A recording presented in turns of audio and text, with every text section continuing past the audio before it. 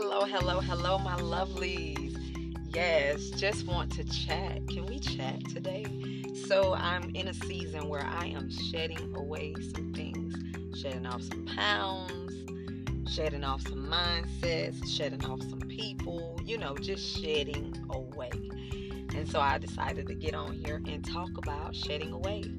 Because when you shed away, oh, and I know y'all gonna be like, there she go with her love, but that vibration of love just hits you like a boomerang, and it just gives you so much joy and it clears your mind as you shed away. So I just wanted to share the shedding away in my life during this season. I know we've been going through COVID, and I'm still negative. So to God be the glory. But I've just learned, I've been working out lately and I'm shedding off some pounds and I got a vision, y'all. I got a goal, and I'm getting my legs right, not for summer, but my life, so that I can be healthy and my legs can be strong.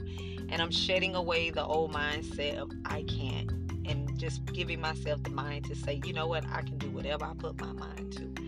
And so I've been doing it. I've been doing the work. And so in life, when you shed away, you got to do the work. You got to do the work. You got to do the work. You got to do the work. So I just wanted to share with you my shedding away moment. Y'all be blessed. And I will be back on here. But bye for now.